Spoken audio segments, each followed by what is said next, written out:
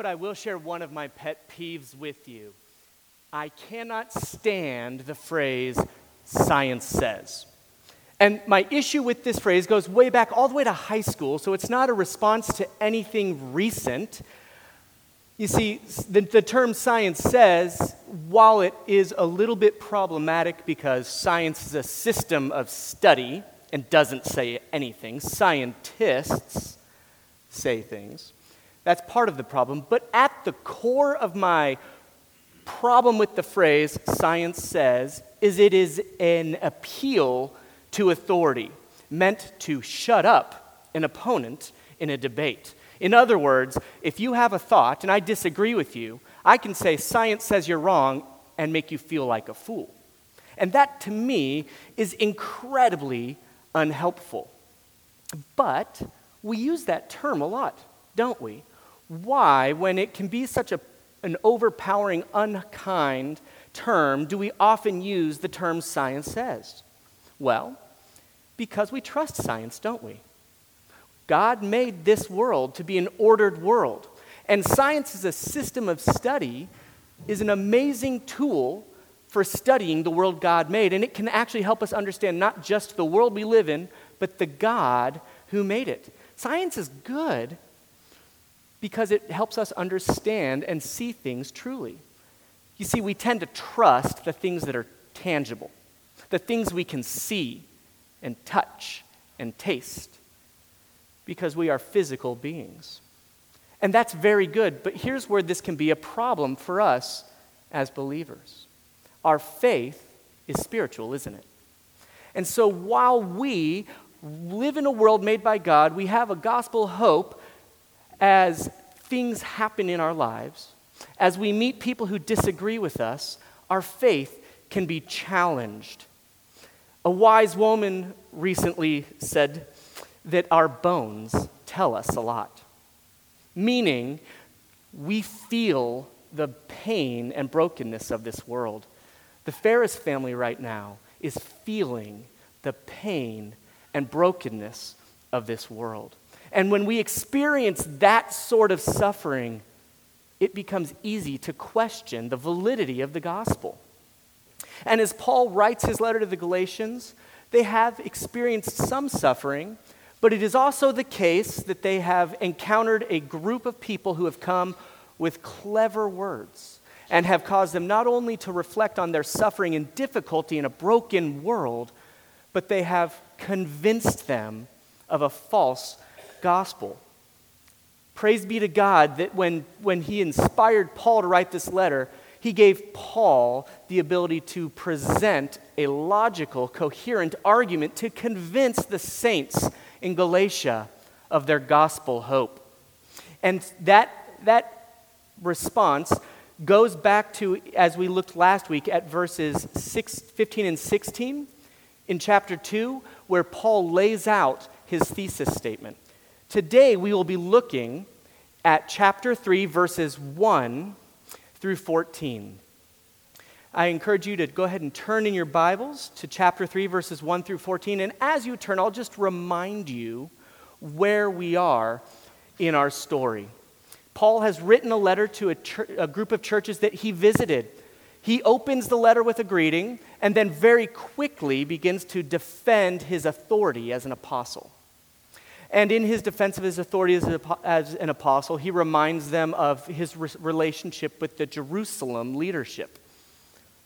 And then, as we looked at last week, he jumps into another spot in history. Just as an example, he tells them about the conflict he had with Peter in Antioch. And I'm reminding us of this because it's a little bit confusing as we track through Galatians, but Paul used the Antioch encounter with Peter to make a point. And his point was, yet we know that a person is not justified by works of the law, but through faith in Jesus Christ. So we also have believed in Christ Jesus in order to be justified by faith in Christ and not by works of the law, because by works of the law, no one will be justified. This thesis statement, this central idea is what Paul will be expounding and applying throughout the rest of his letter to Galatians. And so if we are people who rely on tangible things to be convinced, and the world around us through suffering, pain, and even clever discussions with other people might cause us to fall away, Paul gives us very clear, logical examples. He gives his thesis statement, we are justified by faith, not by works of the law, and now he's going to help us. Our sermon today will be 2 points for those who are note takers, because I'm just going to follow Paul's argument. He gives an experience argument first. What you have tasted and felt and seen, he will argue from that. And then he will move to the scripture itself, a more objective sort of argument as we reflect on the word of God in response, direct response to the Judaizers who had been misleading God's people. That's our order for today. Let's turn our attentions directly to the Word of God now. Galatians chapter 3, verses 1 through 14 says this, "O foolish Galatians, who has bewitched you? It was before your eyes that Jesus Christ was publicly portrayed as crucified. Let me ask you only this. Did you receive the Spirit by works of the law or by hearing with faith? Are you so foolish? Having begun by the Spirit, are you now being perfected by the flesh? Did you suffer so many things in vain, if indeed it was in vain? Does he who supplies the Spirit to you and works miracles among you do so by works of the law or by hearing with faith? Just as Abraham believed God, and it was counted to him as righteousness. Know then that it is those of faith who are the sons of Abraham. And the scripture, foreseeing that God would justify the Gentiles by faith, preached the gospel beforehand to Abraham, saying, in you shall all the nations be blessed. So then, those who are of faith are blessed along with Abraham, the man of faith. For all who rely on the works of the law are under a curse. For it is written, cursed be everyone who does not abide by all things written in the book of the law and do them. Now it is evident that no one is justified before God by the law, for the righteous shall live by faith. But the law is not of faith, rather the one who does them shall live by them. Christ redeemed us from the curse of the law by becoming a curse for us. For it is written, cursed is everyone who is hanged on a tree, so that in Christ Jesus the blessing of Abraham might come to the Gentiles, so that we might receive the promised Spirit through faith. This is the word of the Lord. It is true, and it is given in love. Let's bow our heads in prayer. May the words of my mouth and the meditations of all of our hearts be pleasing and acceptable in your sight, O Lord, our strength and our Redeemer. In the name of Jesus Christ, our incomparable Savior. Amen. I've talked to several people in the last couple of weeks who either are about to go on a cruise or just came back from a cruise. And a cruise sounds like a lot of fun. Good food, good friends. But here's the thing that kind of concerns me. You can tell me what it means to be on a boat for 2 weeks with the same people, far from land, but I don't really get it. You can tell me all about it, but until I get on a boat and feel the motion sickness and how the medicine may or may not help me, until I feel the sea legs as my legs go wobbly and I can't figure out how to walk, until I have an argument with somebody and now we're stuck on a boat. I cannot wrap my mind around how difficult it could be or how wonderful it could be. My aunt actually has lifelong friends she met on a cruise. You can tell me all about it, but the reality is experience is the best teacher. And so, if I want to understand what a cruise really is like, I need to go on a cruise. That's not a promise yet, Jenna. One day, someday. Right? And so God, knowing this reality because he made us, people in flesh who live in a reality-driven world, speaks to us convincing us of the gospel of grace through our experience. Our text today, Paul starts with what seems like a very harsh statement. As we read this, "O foolish Galatians, who has bewitched you?" My tendency is to be like, "Whoa, Paul, pull back a little bit, buddy. You popped the clutch a little. That's a little harsh." But let's understand what Paul's doing. This is actually a bit of a common convention in a letter of rebuke. So Paul is, yes, rebuking his Galatian Christians, this congregation whom he loves. He is rebuking them in the strongest possible language, calling them foolish. But in that historical moment, the way letters were written, he has not crossed that line. If I were to call you all foolish, I have a feeling I would have crossed a line. It would be hard for you to hear me well. But if we can step back 2,000 years, Paul is diving into the core of his argument, and so he is starting off with the strongest language he can in a way that they would understand that, okay, he's serious now. That's what's happening here. He is not frivolously insulting his people. And then he says, "Who has bewitched you?" Now, some of us might hear that and wonder, does Paul think that there's a sorcerer who has manipulated God's people? And there have been people who have made that argument, but as we understand that Paul is writing in a style that was common, just like we understand when we watch a fantasy movie versus a documentary, Paul is writing a letter, and when he says, "Who has bewitched you?" this is a judgment that goes two directions. One, he's effectively saying, you Galatian Christians whom I have cared for and ministered to, you've gone a little crazy. There's something about you accepting this false teaching that goes beyond the pale. At the same time, the idea of bringing in witchcraft terminology is a judgment on the teachers, the Judaizers who had followed Paul and misled the people. He's effectively saying the people who came and presented a false gospel are evil. Their gospel corrupts the good news, and therefore, in another place we might call them antichrists.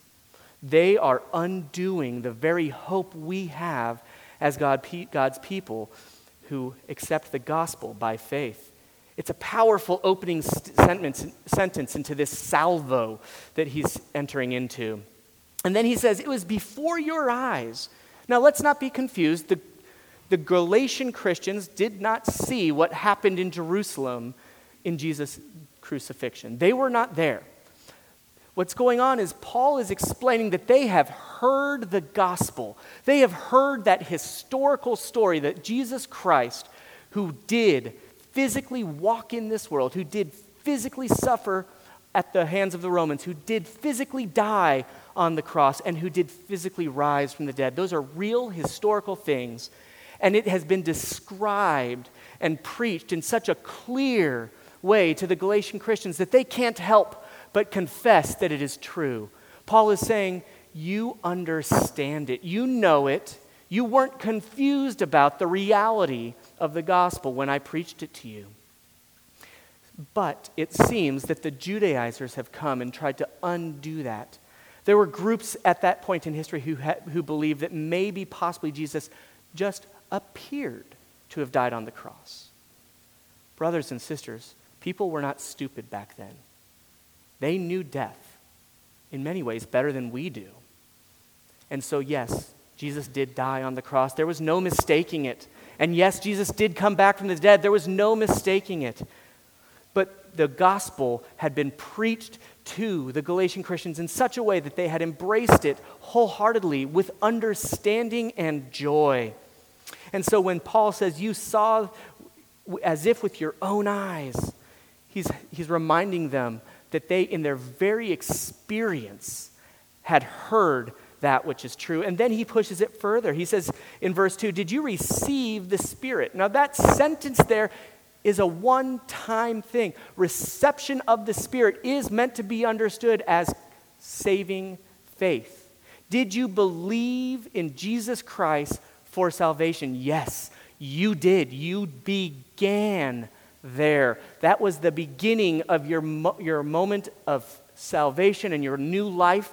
that comes after. He is telling them, yes, you are saved. And right now there is a false teaching that is assaulting your faith, and that is a dangerous place to be standing. And so he continues saying, are you so foolish? You began by the Spirit, you heard by faith, you embraced the gospel of grace. Are you now hoping to perfect yourself, to continue in your faith by works? I have to be honest, throughout my entire life, from my childhood till today, this has been a struggle for me. I have believed that God loved me and sent Jesus to die on the cross, and that I will be in heaven with Jesus someday. And then I try to be good so that God will love me. That is unworthy of the gospel. My good works, my actions are a response to the fact that I am already loved by God. Our life of faith that we live today and tomorrow and the next day is one that we live in faith. We need not fall back to works to act as if we were saved and now we must be good to maintain our salvation. Paul undoes any notion that the gospel is either about doing works to get in or doing works to stay in. If you have faith in Jesus Christ, you are saved. You are in the family of God, adopted as a son or daughter, beloved, blood-bought Lamb of the Lord. And when you sin today, and you will, God will not love you less. You will not be less saved. Your salvation is not in peril because we live by faith.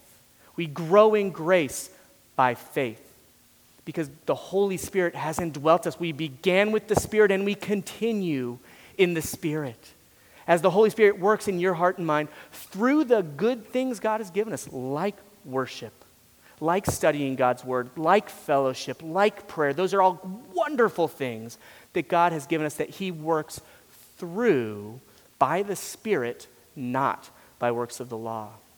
So God will not love you more for attending worship regularly, and he will not love you less if you fail. But you will feel the reality of that as you grow in your faith or stall out a little bit. And he continues then in verse 4, did you suffer so many things? Now the word here, suffer, could really be translated, and I would actually encourage, it means experience. The Galatian Christians didn't likely at this stage in history suffer persecution. That came a little bit later in history, and it came with a vengeance. But they did experience a lot, didn't they? They came to faith. They heard the gospel. They grew as a fellowship. They experienced the goodness and hope it is to be saved by our loving Lord.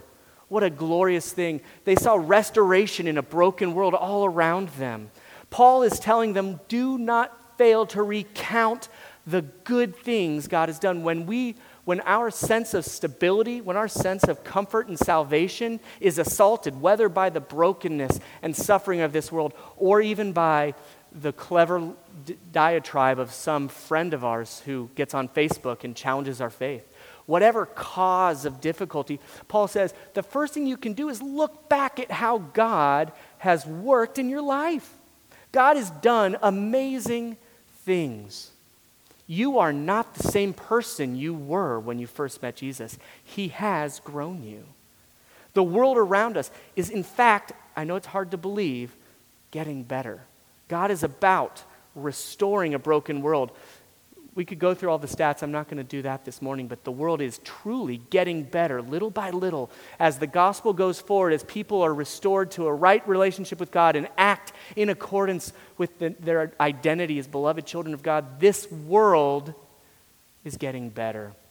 God is progressively restoring all that was broken until one day, someday, Jesus comes back and he will finish that work and it will be a glorious day. And yes, we look forward to that. But did you experience so much? Are you failing to look back and see God's work? Brothers and sisters, when you struggle, recount God's work in your life. Recount your experience of God's grace. Verse 5 tells us that they even experienced miracles. And yes, the book of Acts chapter 2 talks about Pentecost, when the Holy Spirit descended and empowered the church in a profound and unique way so that they could speak the languages of people who had not heard the good news and go out so that every tribe, tongue, and nation might know the salvation offered in Jesus Christ. There were miracles and healings, but there are also the everyday, mundane kinds of miracles. The I woke up today kinds of miracles. The I found a way to forgive, or in my case, maybe be forgiven kinds of miracles. Those daily, mundane, God is at work growing me despite my rebellious nature kinds of miracles. Brothers and sisters, don't fail to recount God's miraculous work in your life and in the life around us. We as a congregation must tell testimonies of God's grace. Next week, you'll hear testimonies of how God worked at RYM among the high school students. Don't lose sight of the fact that it is a glorious thing when God draws a teenager closer to his heart. Celebrate that. That is a thing worthy of praise, but also something that can comfort your heart and mine. And so Joel 2:28 is likely something that was on Paul's mind when he talks about the Spirit being poured out. Joel 2:28 says this, "And it shall come to pass afterward that I will pour out my Spirit on all flesh. Your sons and your daughters shall prophesy, your old men shall dream dreams, and your young men shall see visions, even on the male and female servants. In those days I will pour out my Spirit." The Lord has poured out his Spirit in your life, in this church, so that we can be a blessing to one another and to the community around us and even around the world.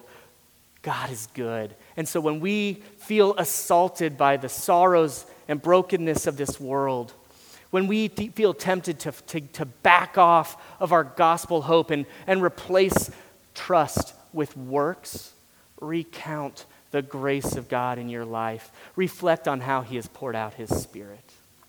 It will empower and encourage you. Everyone knows a lot of things.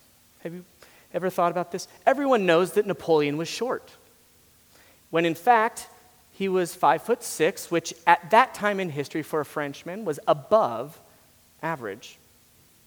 Everyone knows that if you throw a penny off of a skyscraper, it can kill somebody, when in fact the terminal velocity of a penny is about 30 miles to 50 miles per hour, enough to give you an ouchie, certainly not enough to kill you. Everybody knows that black holes are giant empty voids that suck everything into them, when in fact black holes are actually incredibly dense objects that have immense gravitational force that sucks up even light. Everybody knows that the proportion of the brain, or that we only use 10% of our brain, and there's some interesting sci-fi movies with that premise, when in fact the proportion of the brain firing at any one time is task dependent, but ultimately every region of the brain is used on any given day. And everybody knows that Vikings put horns on their helmets, when in fact a costume designer for a 19th century Wagner opera decided to use that just for display. Leave it to a Nazi opera writer to ruin Vikings for us. Right. There are lots of things that everybody knows, but not everybody really knows. They require a little bit more investigation, don't they? Well, one of the things that everybody knows is that Abraham is the foundation, or the first person, you might say, to express faith in God. The Abrahamic religions, that is Judaism, Christianity, and Islam, all look back to Abraham as the first, the prototypical expression of trusting God. And so, we shouldn't be surprised that Paul makes a claim for Abraham as well. But let's understand this. This is the hinge point as he moves from our experience personally to what the scriptures say and responds to the false teachers. In Judaism at that point in time, it was well attested that Abraham had gone under 10 tests or trials, and that which culminated, of course, in the binding of Isaac, his son, and that his consistency, his lack of falling or failing in these trials was meritorious. So the Jewish rabbinical tradition even says this, that just as myrrh is the most excellent of spices, so Abraham was the chief of all righteous men. In the tradition of the rabbis, Abraham was held up. You kind of had King David and Abraham. We had a couple other big important Old Testament men, but Abraham is huge in the minds of the rabbis and the Jewish people. And so, the man who had done all the right things, if we read Genesis, we know that there's a degree of absurdity, right, in that claim. The guy was a fool in many ways. He did horrible things, but he was held up. Paul claims him. Righteousness by faith, 430 years before the Mosaic Law was even given. He says, in verse 6, just as Abraham believed God, and it was counted to him as righteousness. That's coming from Genesis 15:6. This would have been a well-known verse in Paul's day among the Jewish leadership. But do you catch that? It was by faith. By faith, by trusting God's promises, that Abraham was deemed righteous. Abraham himself was not righteous before God because of his good works. As much as there have been people who have argued that in the past, Abraham belongs to the community of faith, not the community of works. And so Paul then dives into the importance of Abraham and helping us understand our faith, because everyone knows Abraham was loved by God because he was so good. Paul says, no, let's look more closely. Genesis 15:6 says he believed God, and it was counted to him as righteousness. And then he goes further and he says, know then that it is those of faith who are the sons of Abraham, continuing in verse 8, and the scripture, foreseeing that God would justify the Gentiles, preached the gospel beforehand to Abraham. This should blow our minds. Abraham, this guy just wandering around, and God calls him in Genesis 12 and says to him, now the Lord said to Abram, go from your country and your kindred and your father's house to the land that I will show you, and I will make of you a great nation, and I will bless you and make your name great, so that you will be a blessing. I will bless those who bless you, and I will dishonor him who dishonors you, I will curse. Hear this and hear this well. And in you, Abraham, all the families of the earth shall be blessed. See, the rabbinical tradition, these Judaizers who had followed Paul around and corrupted the gospel, they were saying that the faith in God, the hope of salvation, rests in your lineage, being in the right family. They were saying things like, only the true Jews could be saved. And so, if you want to be a follower of Christ, you must first become a true Jew. And Paul says, no. The scripture, foreseeing, because God knows all, and when God delivered the scripture to Abram, said, you're going to be a blessing to all. Not to just the Jewish lineage, to the ethne, to the nations, to the Gentiles, to those who are not of the descent of Abraham. We move from seed to ethne in Paul's expression of the gospel. The gospel has always been about faith and always been about drawing those who were far from God and making them near to God. And so Paul says, look to the scriptures, investigate them. Faith has always been the driving force. Abraham is connected to God, and we are connected to Abraham not because he was good, but because he had faith. And he pushes even further. He says that we know, everybody knows, verse 10, all who rely on works of the law are under what? A curse. How could it be that the rules that God has laid out so that we might obey him and know how to live a good life, how could that possibly be a curse? Isn't that a good thing? I mean, I want my children to obey me so that they don't destroy themselves. And they will if they don't listen. Rules are good. How is it that we would say that the law of God is a curse? Catch again, read carefully, reflect on the word of God. This is how we answer those false teachers. He says, those who rely on works of the law, not those who obey the works of the law, those who rely on the works of the law. If I believe that I can be good enough to make God like me, if I can be good enough to make God love me, if I can be so good that God can't help but let me into his heaven, I have frighteningly misunderstood and underestimated the holiness of the Creator God. And then he goes further. It's not just that you're cursed if you rely on it. Cursed be everyone who does not abide by all things written in the law. This is coming out of Deuteronomy 27, verse 26. The idea of abiding means to live, to dwell. It's not just that I know God's law and do it.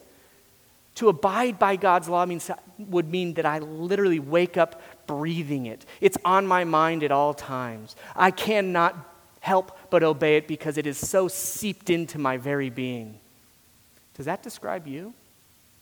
It certainly doesn't describe me, because I have a broken nature.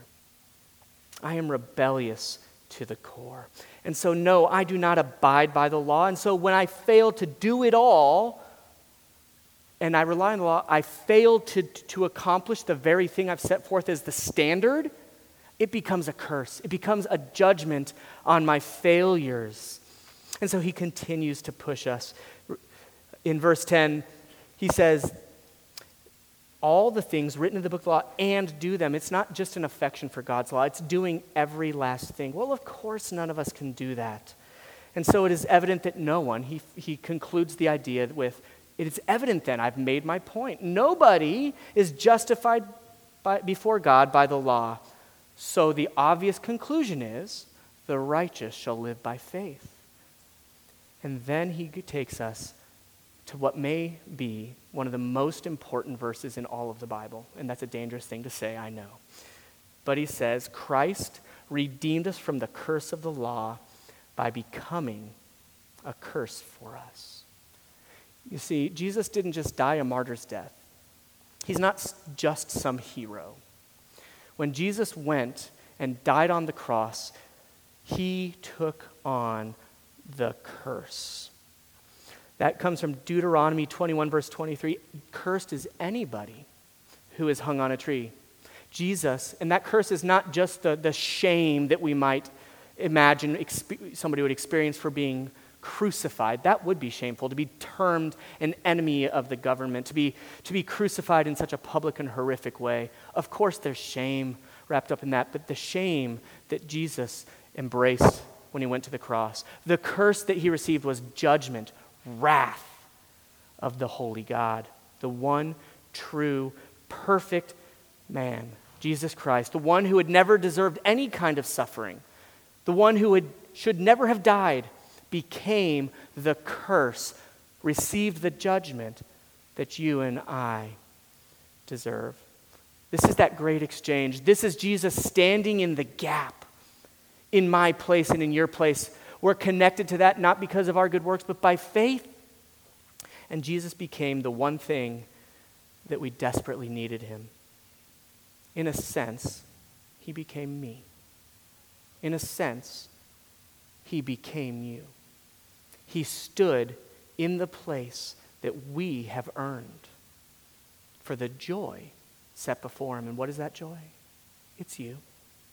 It's me. He stood in our place on the cross, taking on that curse because he loves us. And in doing so, you and I receive his perfection. You and I receive his righteousness. It is stuck to you. It is who you are by the power of the Holy Spirit working in you. bonding you to Christ in a way that no works of the law could ever do. And so our Savior became a curse for us. And we finish this text. He says in verse 14, two so that's, two purpose statements for Jesus becoming the curse, so that in Christ Jesus the blessing of Abraham might come to the Gentiles.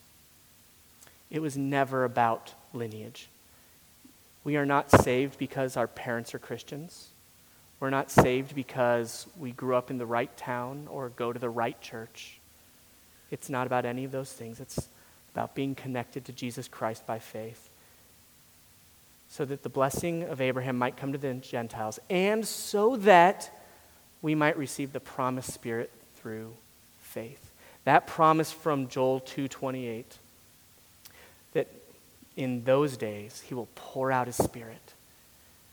That's all wrapped up in what Jesus did, becoming a curse in your place and in mine, so that we might have the Holy Spirit pour into our lives, make us new creations, give us a heart of flesh, removing that heart of stone, so that we might love the Lord, not only be saved by faith, but live by faith.